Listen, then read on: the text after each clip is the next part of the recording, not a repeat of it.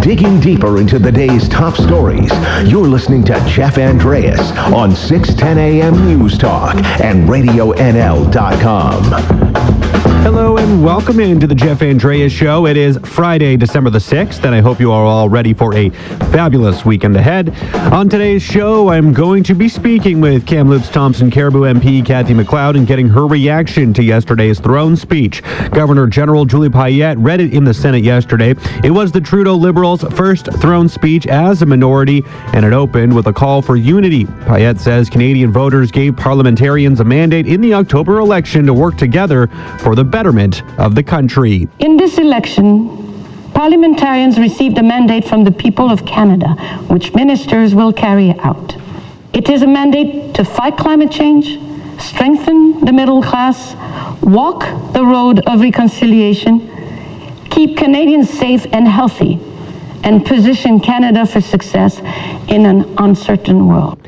The throne speech includes pledges to cut taxes for all but the wealthy and to cut costs for Canadians, in particular to lower their cell phone and wireless bills by 25%. As its first act, the government will cut taxes for all but the wealthiest Canadians, give more money to middle-class family and those who need it most. Payette also says the Liberals are getting an ambitious target for reducing greenhouse gas emissions. The government will set a target to achieve net zero emissions by 2050. This goal is ambitious, but necessary for both environmental protection and economic growth. Payette says the government recognizes that drug costs are too high for many people and would take steps to address those high costs, something which the NDP had really campaigned on. Pharmacare is the key missing piece of universal health care in this country. The government will take steps to introduce and implement national pharmacare so that Canadians have the drug coverage they need. Despite the comments that look to appease some in the opposition, both the NDP and Conservative parties appear ready to vote against the throne speech. NDP leader Jagmeet Singh says the Liberal throne speech fell short of what is needed, and he wants to hold talks with the Liberals to push for more. Yeah, at this point in time, we are not satisfied with what we're hearing. But our goal, as always, is not to tear down government. I don't want to seek ways to put us back into election, but I want to seek ways to make this government work for people. And right now, this is not what people need. Conservative leader Andrew Scheer will be introducing an amendment to the throne speech today, and he says, there was nothing in it to promote national unity. I am worried that Mr. Trudeau's entire approach is sending a very negative signal to many parts of this country, that he doesn't understand the feelings that exist in several provinces. Luckily, the Conservative Party stands ready to show Canadians how we will ensure that Canada works, how we will put forward concrete proposals that bring our country closer together. The Liberals' blueprint for governing appears to have won over at least one opposition party, though, with enough seats in the House of Commons to keep the minority government alive.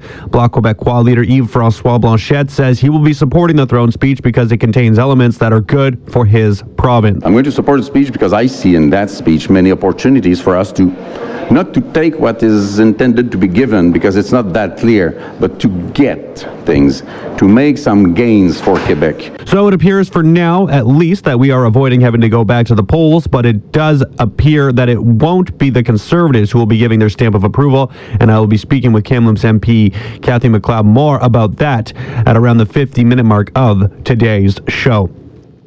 Also on today's program, the last round of medical service plan premium bills has been sent out by the BC government, with the cost set to be fully eliminated come New Year's Day. Premier John Horgan had promised to eliminate MSP bills during the last election campaign. The province is covering the cost through an employer's health tax, which has been charged to businesses since January 1st of this year. I'll be speaking with Muriel Proutzer, a policy analyst with the Canadian Federation of Independent Business, about the impact on business to kick off the back half of the show. I'm sure there are a lot of things to discuss when it comes to how this has been handled over the course of this past year. I know there are some out there who feel a little bit unfair when it comes to the MSP and the fact that the EHT was also being charged. Many businesses out there felt that they were being sort of double dipped, if you will, when it comes to having to pay for both the medical services plan premiums as well as the employer health tax. So we'll be speaking with the policy analyst there from the CFIB in just a little bit. Like I said, I'm sure she's going to have some interesting things to say on that topic. And coming up next, I will be continuing on with a conversation that I was having on Wednesday. Jacob Stubbs, he was a PhD student at UBC, and he wrote a study which shows that 1 in every 2 homeless people has suffered some form of a traumatic brain injury. So I spoke with Jacob on the phone on Wednesday. He is a psychiatry student there at UBC. Well, we found more than just the 50% number, too. Just for a little bit of extra context, we also found that, perhaps more strikingly to me, that about 1 in 4 had a history of traumatic brain injury or TBI that was considered to be moderate or severe, and also that TBI is broadly associated with poor health and functioning. So as for the implications, to me, the first step here in addressing any problem, essentially, is recognizing there is one, which is what we did here. But I think there's implications for 2 groups. One is healthcare workers, where we hope they will be able to have an increased awareness for the burden of TBI in this population. Identifying TBI or problems that stem from brain injury may help facilitate more targeted care and hopefully better outcomes.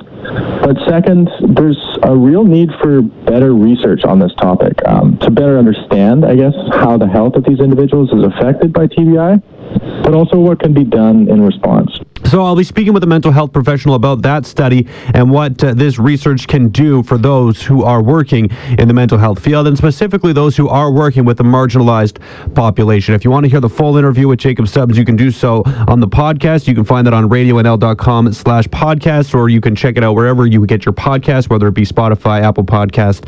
The Jeff Andrea Show is available on those platforms, so check that out. But of course, you don't have time to do that now, because I'm going to be chatting with that mental health professional, Dr. Vijay Sithapathy, after the break, so don't go anywhere. You're listening to Jeff Andreas on Radio NL 610 AM News Talk and RadioNL.com. Hello and welcome back to the Jeff Andreas Show, and of course, happy Friday. On Wednesday's show, I spoke about a new study from the University of British Columbia talking about how 50% of the homeless population has likely suffered some form of traumatic brain injury at some point, and the most common way that those injuries were being received in that demographic was through the area of assault. I guess what can be done with that data? How will it help those who work with these marginalized individuals? Well, here to speak on this now is Dr. Vijay Sithapathy from the Provincial Health Services Authority. He also wears a number of other hats, including being the Chief Medical Officer for BC Mental Health and Substance Use Services, and a psychiatrist working in the area of people with mental health and substance use issues. Dr. Vijay, thank you so much for coming on the show today. Yeah, thank you so much, Jeff. So thanks for having me here. Yeah, no, I really appreciate you taking the time. So this recent study, which shows, 1 in every 2 homeless people have suffered some form of a traumatic brain injury. I guess first and foremost for you as a mental health professional, I mean, is that data even surprising? No, absolutely not. Over the years, we've had a series of studies, which have published very similar results. I mean, we're talking about the traumatic brain injury in homeless population ranging anywhere from about 10% to almost 50%. So again, this is definitely not surprising, and we've seen this repeatedly over the years. The important thing is, where I work, in my area of work, particularly when I work with concurrent disorders, when the mental health and substance use problem which occurs simultaneously, we have noted that almost 80% of them, when they have concurrent disorders, they've also reported some form of brain injury. So it's important to note, the reasons why they have these problems, and trying to understand the core issues or the deeper issues into this area. I mean, do you have any idea, or can you explain to me from your perspective just how a traumatic brain injury would impact somebody? Like what sort of, I guess, changes would result from having sustained an injury like that? Yes, traumatic brain injury, again, it depends on the severity of the impact or the severity of the injury. Mm-hmm. So that leads to what consequences the person may suffer from. And again, they categorize the brain injury as mild, moderate, and severe. And it's also important to note which area of the brain is affected, because sometimes when the frontal part, we call it the front area of the brain, if it gets affected, then the way the person reacts to things. They can become quite impulsive and they can become disinhibited, and that can lead to quite risk-taking behavior. So I think one is the severity, another is the area of the brain where the impact happens, and this impact can lead to multiple issues within several domains. We're talking about in physical health or emotional well-being or social activities. The person, the way he or she feels, things, interact, everything can be affected. So knowing this and being aware that, it is a very strong likelihood that someone you might be dealing with has suffered a traumatic brain injury, does that at all change the way you would approach dealing with certain individuals? Oh, absolutely. I think there has been enormous amount of research which has shown the prevalence or the high incidence of traumatic brain injury in these individuals. The important thing is how do we apply in the real practice? We have developed some screening tools, which we utilize.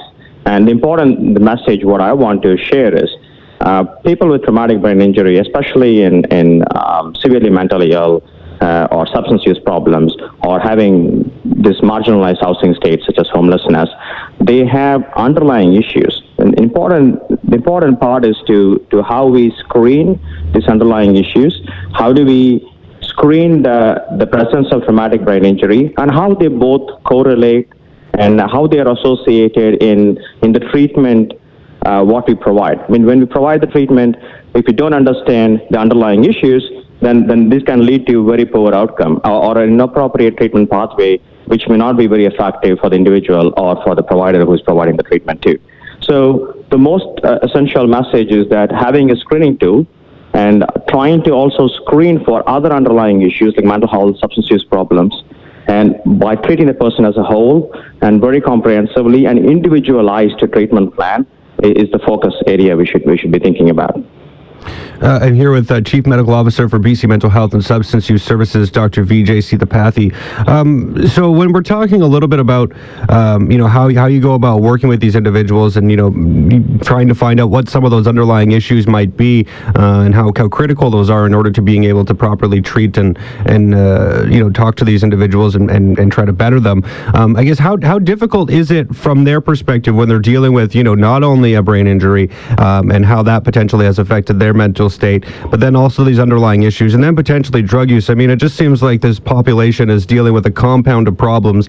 And I guess does knowing some of these potential factors really help in terms of being able to put together an individualized plan in order for them to get the proper treatment? Because I would assume from your perspective that, each individual person has a very specific potential way that they could be treated. There's no, generic way to treat people who are dealing with these kinds of issues.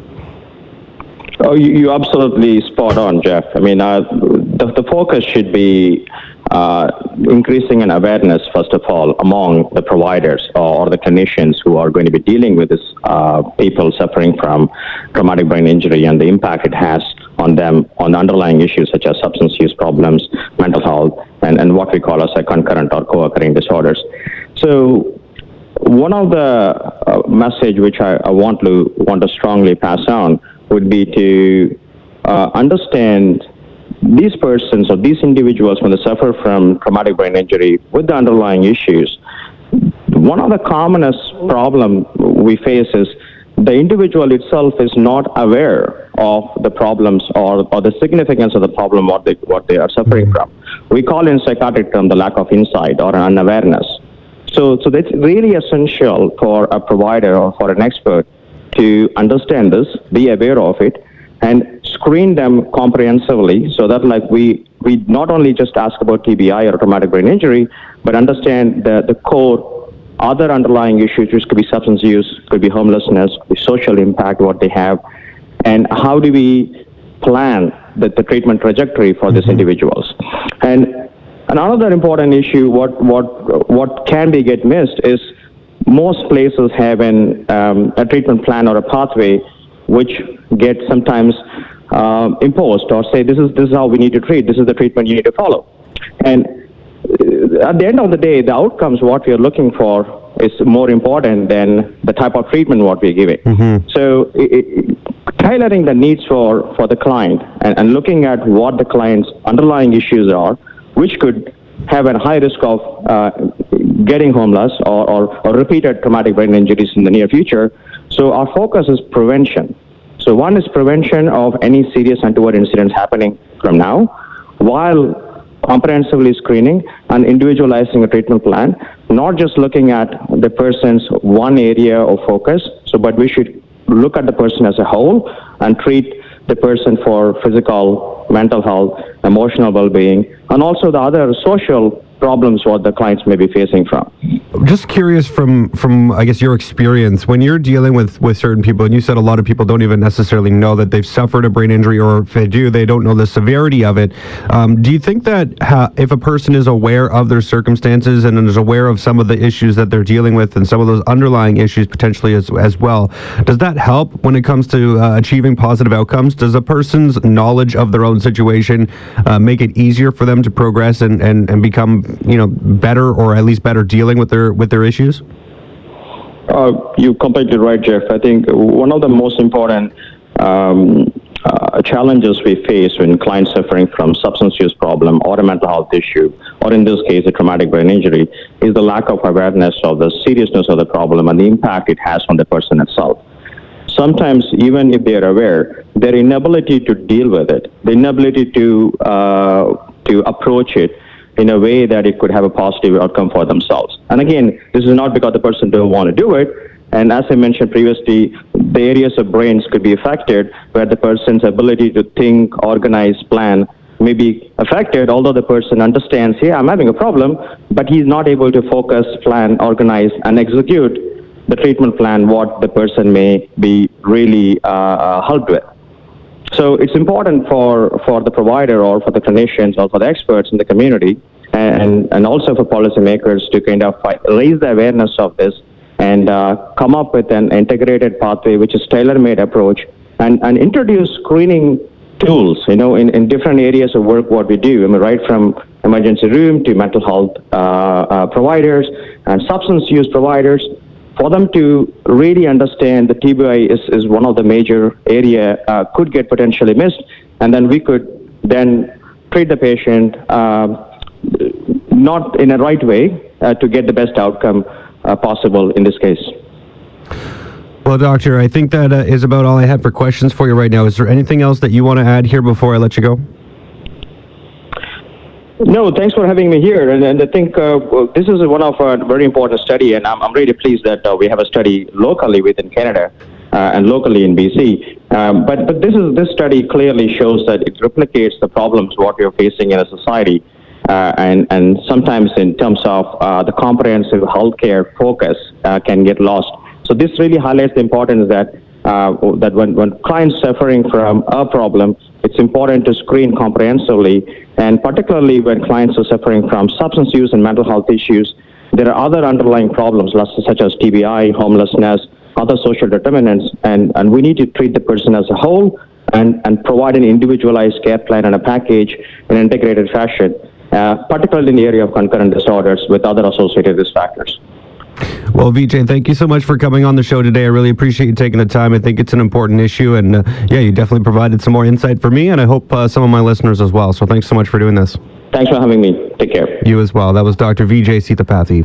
Coming up after the break, I will be talking about the MSP. Yes, those medical service plan premiums are set to be eliminated on January 1, but how does the business community feel about it? We'll be talking about the Canadian Federation of Independent Business after this.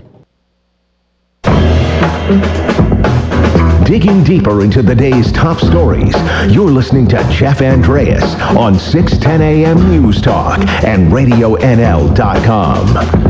Hello and welcome back to the Jeff Andreas Show here on Friday, December the 6th. Thank you so much for tuning in today. The last round of medical service plan premium bills has been sent out by the BC government, with the cost set to be fully eliminated on New Year's Day. Premier John Horgan had promised to eliminate MSP bills during his last election campaign. So the province is following through on that and is now covering the costs through an employer's health tax, which has been charged to businesses since the beginning of this year. Here now to talk about this issue is Muriel Protzer with the policy analyst for the Canadian Federation of Independent Business. Muriel, thanks so much for coming on with me today. Good morning. Thanks so much for having me. So let me just start, I guess, by kind of getting an overall sense of what the CFIB's stance is on this whole issue. I mean, what has the impact been here over these past 11 months while there has been, the MSP premiums coming from individuals, but also the employer health tax now, which has been being charged to businesses over the course of these past 11 months? So the employer health tax is a $2 billion new tax on small business owners, business owners across BC. But what we're seeing is that a lot of those businesses paying are in fact small businesses. Over 75,000 businesses, we estimate, are now paying this tax. And this year, especially 2019, not only are they paying for that 50% of the remainder of the MSP costs, they also have this new tax that not only they have to pay, somehow recover the costs, but in addition, sign up to pay this cost. There's the administrative burden as well, navigating, how much do I actually owe and how do I even pay this tax? So what kind of impacts has this had on businesses? I mean, you mentioned obviously small businesses are the ones who are going to be hit the hardest when it comes to this kind of stuff. And I didn't even think about necessarily the administrative stuff that comes along with the implementation of this EHT. So just what kind of stories have you been hearing from some of the small businesses throughout BC? Have there been a lot of concerns about their future as a result of this? This has been a really difficult tax for small business to absorb. Payroll taxes, which the employer's health tax is a payroll tax, are the most difficult type of taxes for small business to absorb. We know that from surveying small businesses. I've spoken to small businesses personally and heard stories of, under the previous MSP, they were paying about, for one example, a grocery store in Ladysmith was paying about $30,000 in the MSP costs. But now with the employer health tax, they're paying $120,000. That's an increase of fourfold and a really significant one. We're hearing that some small business owners are having to increase their prices, really consider if they can't afford that additional employee because a new payroll tax means it's more costly to hire that additional worker. And this is kind of coming online when we're seeing also, I believe, a bit of an increase to minimum wage. So this is kind of almost a double whammy for some small businesses out there. There's a lot of cost increases happening right now in small business. The employer health tax is certainly the largest concern right now at the provincial level. But then we also have municipal issues. We've got property taxes skyrocketing right now. It's becoming a lot more difficult right now for small businesses. That's the sentiment that I'm starting to hear, is that the accumulation of all these new costs that they're having to absorb is too much at once. And right now with the employer health tax, we really need to see some short-term solutions to help lessen that burden. And on top of that, have a long-term plan to phase it out, because let's be honest, payroll tax is most difficult for small business to absorb. There must be a better way. Now, the employer health tax, as you had mentioned, it's almost $2 billion in additional costs here. So the employer health tax adds 1.95% for businesses with a payroll over $1.5 million, and in companies under $500,000 in their payroll were exempt from this tax, while those in between have paid a reduced rate. So I just wondering if there's any sectors that maybe have been impacted more than others as a result of this. Are you hearing, specific industries that maybe are dealing with this a little bit harder as a result of maybe that variation in your payroll? Well, I think any small business having to pay the tax is already feeling the pinch from that. But even more so right now, attracting tech companies is something that the government has really focused on, and growing that industry here in British Columbia. And those are high-paying jobs. And with high-paying jobs means high payroll taxes, which means a high EHT bill at the end of the day for that small business. Do you think this is going to have an impact then on potentially having new businesses move to BC or businesses start up in BC when you're looking at having these additional administrative costs? I think it certainly could. I mean, looking across Canada, we released a report this year, CFIB, looking at the total payroll tax burden across the country in different provinces. There are 5 provinces that impose a provincial payroll tax, and out of all the provinces across Canada, British Columbia has the second most burdensome tax in the country. So certainly, if we have new people moving to Canada looking to start up a business and they're thinking, where do they want to set down roots, this might be a deterrent. Here with policy analyst with the Canadian Federation of Independent Business, Muriel Protzer. So I guess what do you think is the ideal way? I mean, have you guys at CFIB sort of done any work to think about what would be the ideal way to go about, having some of these costs distributed? We as individuals, obviously in BC, are happy to see these premiums being eliminated, but from a business perspective, disappointing to have to take on these additional costs. So I'm just curious if you guys have sort of put together any sort of happy medium, or have maybe a particular plan that you think would work best when it comes to finding out how to finance this. I know that's a government issue, but just in terms of how do businesses go about contributing? I mean, is there a perfect solution here, or do you have any ideas? Well, I think first and foremost, it's important to realize that the revenues from the employer health tax actually go into general revenue. So they're not going directly to cover healthcare costs. On top of that, it's a $2 billion tax. Now, that's only 10% of total healthcare costs. So really, this is just another tax, and it's falling on business owners. Now, what CFIB has proposed are some short-term solutions that would lessen the burden of this tax, such as making the tax fully graduated so there's not this weird calculation of depending on where your payroll's at, you pay a different percent, and then whether or not you're eligible for that $500,000 deduction, as well as increasing the exemption threshold. For example, Manitoba, a neighboring province in the west here, who also has a provincial payroll tax. Now, their threshold for exemption is $1.25 million. That's something that we feel could help our small businesses, so they're not having to be burdened by this tax. But long term, what we really need to be looking at is phasing out this tax with years of surplus to come. Unfortunately, it looks like the budget isn't maybe in the most healthy situation right now, but years down the road, when the province is in surplus, this should be the first thing that we're looking at, the employer health tax, when it comes to offering some mitigating measures and some relief for small businesses. Have you been having conversations about that with anyone who can maybe have a difference? I mean, talking with government officials, have you heard any sort of positive response to some of the suggestions that you're making here? CFIB meets with government officials regularly. We've met with many of the ministers, Minister of Finance, the minister responsible for small business, and we bring these issues to their attention. And we work with any party, any government party who's willing to come out in support of policies that support small business. And we will continue to work closely with them and advocate for policies that do support our local entrepreneurs and help grow our local economies. And hopefully going forward, this is something we can continue to raise with them to emphasize the impact that it is having on our local businesses and move forward from there. I'll get you out of here on this, Muriel. So one of the, arguments to make this switch that the government has proposed is that, with the premiums being eliminated, that's more money in the pockets of individuals and more money in the pockets of families.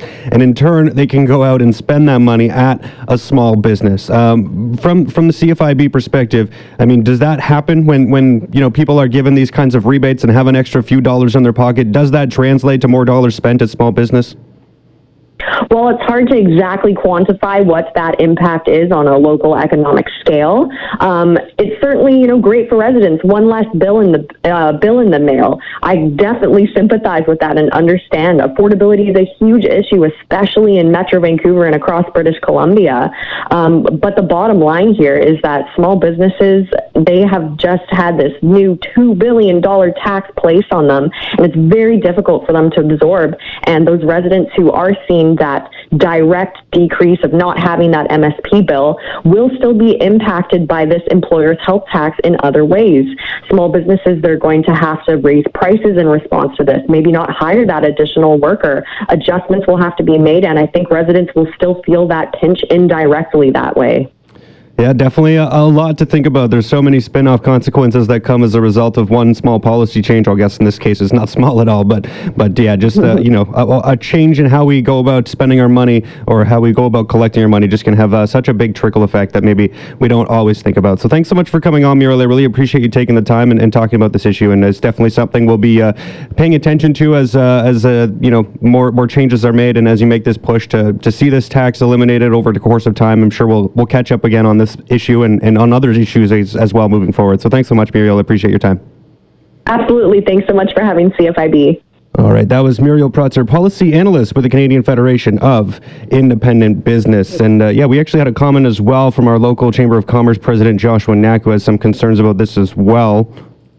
I'm just going to throw out a hypothetical here, right? But I mean, so the local sandwich shop, now they're paying more. Well, where is that going to come from? It's going to come from the fact that they're going to have to increase the price of their product to offset that. Like, that's the silliness about that, is because government shifts, they take from one pool and they transfer to another pool, and then they treat it as if suddenly this cost has just disappeared. No, it hasn't disappeared. It's just being paid a different way, ultimately still by BC residents.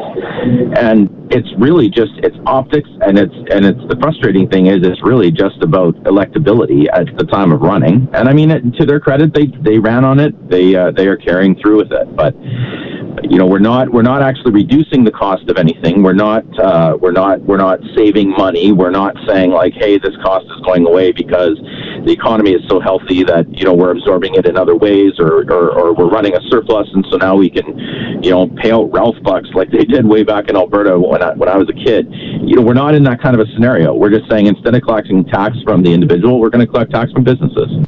So there you go. Obviously, a number of concerns about how this is being rolled out from a business perspective, but from an individual perspective, from you know, families and people who live in BC, that's extra money in our pockets. So I'm not going to complain about it from myself. I'm happy to have those extra dollars in my wallet come the end of the month. But businesses are obviously feeling the pinch, and that's not going to change here moving forward. So we'll see how things change over the course of the next little while. Like I said, January 1 is when these MSP premiums are going to be eliminated. So I'm happy to not have to pay that bill, but employers not happy to have to pay that additional tax.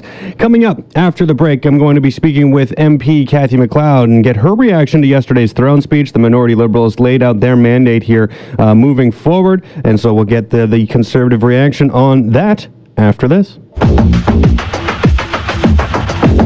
The voice of your community. Radio NL 610 AM News Talk and RadioNL.com. Here's Jeff Andreas. Welcome back into the Jeff Andreas Show here on today, which is Friday, December the 6th. Thanks so much for tuning in.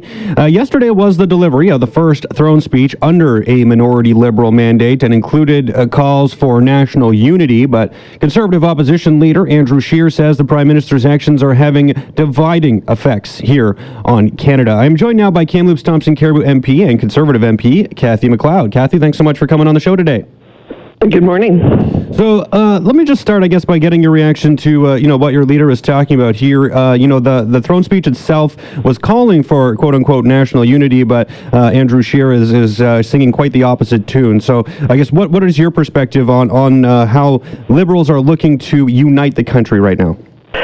Well, I think that's the problem. You can put words into a speech that sound nice and call for national unity, but it is your policies and your plans that create that unity, and it's reflecting the different concerns and interests of different regions of the country, and that's where this particular speech from the throne was very much lacking. So it's great to say the words unity, but it means you have to have listened to what the premiers were saying, what the opposition leaders were saying, what the mayors are saying, and that's the piece that didn't connect.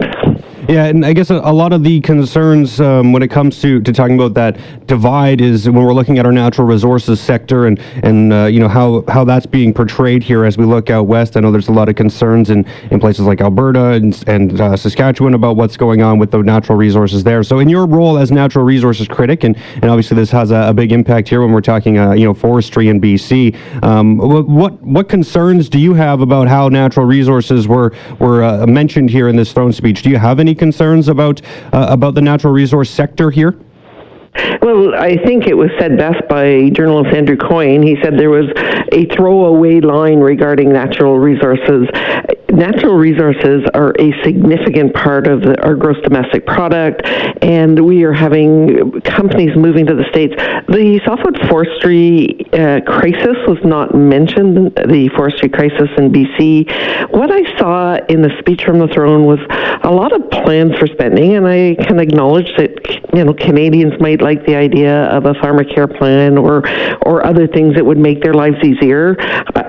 But what it was doing at the same time was there's the hand that feeds, and the hand that feeds is our natural resource industry, it's our businesses, it's our competitiveness.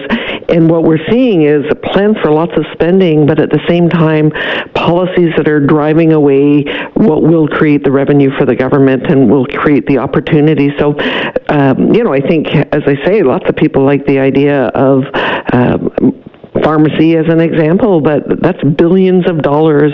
If you're driving the revenue away, it's going to be a problem. And even if you look at the job numbers today, one of the biggest drops in employment in the last 10 years. So there's some signs of worry on the horizon, and it's just going to, I believe, get more worrying. Now, Bloc Québécois appears ready to vote in favor of this throne speech as it is, so it looks like things are going to move forward without any amendments having to be made. But I know Andrew Scheer was looking to at least propose some amendments. I guess from your perspective, from a Conservative Party perspective, what sort of changes are you hoping to see made? If you were able to have your way, I guess, what immediate changes would you like to see? Well, he tabled a pretty comprehensive amendment today in his reply to the speech from the throne, but it's essentially, again, acknowledging that we need to have an economy that's strong, that we need to have policies that are strong, we need to have a united Canada, and it's about the actions and it's about the policies. I am realistic enough to acknowledge that it'll probably only be Conservatives that vote for this amendment, but certainly he put our perspective forward. Now, I'll ask this as well. I mean, we've talked about all the things in there that maybe aren't in line with Conservative values, but was there anything in this throne speech that stuck out to you as something you're happy to see in there and something you're happy to see move forward? What is there anything within this Liberal mandate as it's presented right now that at least gets you a little bit excited? I guess I don't know if there's a better word to use than that, but just happy to see move forward. There are some things that I think are important. The continuation in terms of our partnership and our recognition of Indigenous peoples in this country and the need for reconciliation. I think that's unfinished work and we need to move forward, but at the same time he didn't look at the economic opportunities. Certainly I think the tax cut that is proposed is going to be welcome for many, but again, I think if you're decreasing the revenue of government and you are increasing spending at the same time, again we're headed for more trouble. So I think there's lots of things you can say, well, I like that idea, but again, if you can't afford it and we are looking now at our great-grandchildren to be paying it back, that's a concern that I think we all should have.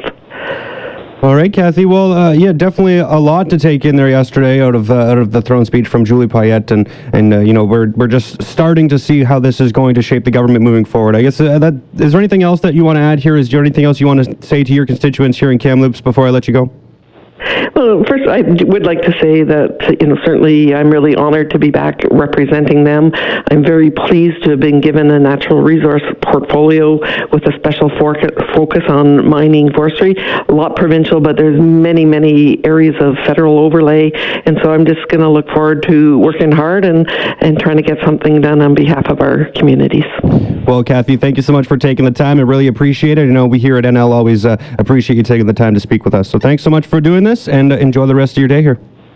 Okay, have a great day. You as well. That was Kamloops Thompson Caribou Conservative MP Cathy McLeod talking about the throne speech there that was presented yesterday by Julie Payette, and just some of her thoughts, concerns, and what she's also happy to see in that throne speech here moving forward as the Liberals get set to lay out their mandate to move forward as they form government here moving forward. Like I said, the Bloc Québécois are appearing ready to prop the government up at this point in time and move forward. And like Kathy had said as well, there is a pretty comprehensive amendment that's on the table from the Conservatives, and that will be likely voted by them, but probably not by anybody else. So it looks like things will move forward as is for now. Well, that about wraps things up for me here today. I would like to thank all my guests for joining me, and of course a big thank you to all of you for listening. And remember, if you join me for a short while or a long while, just know I enjoyed our time while it lasted.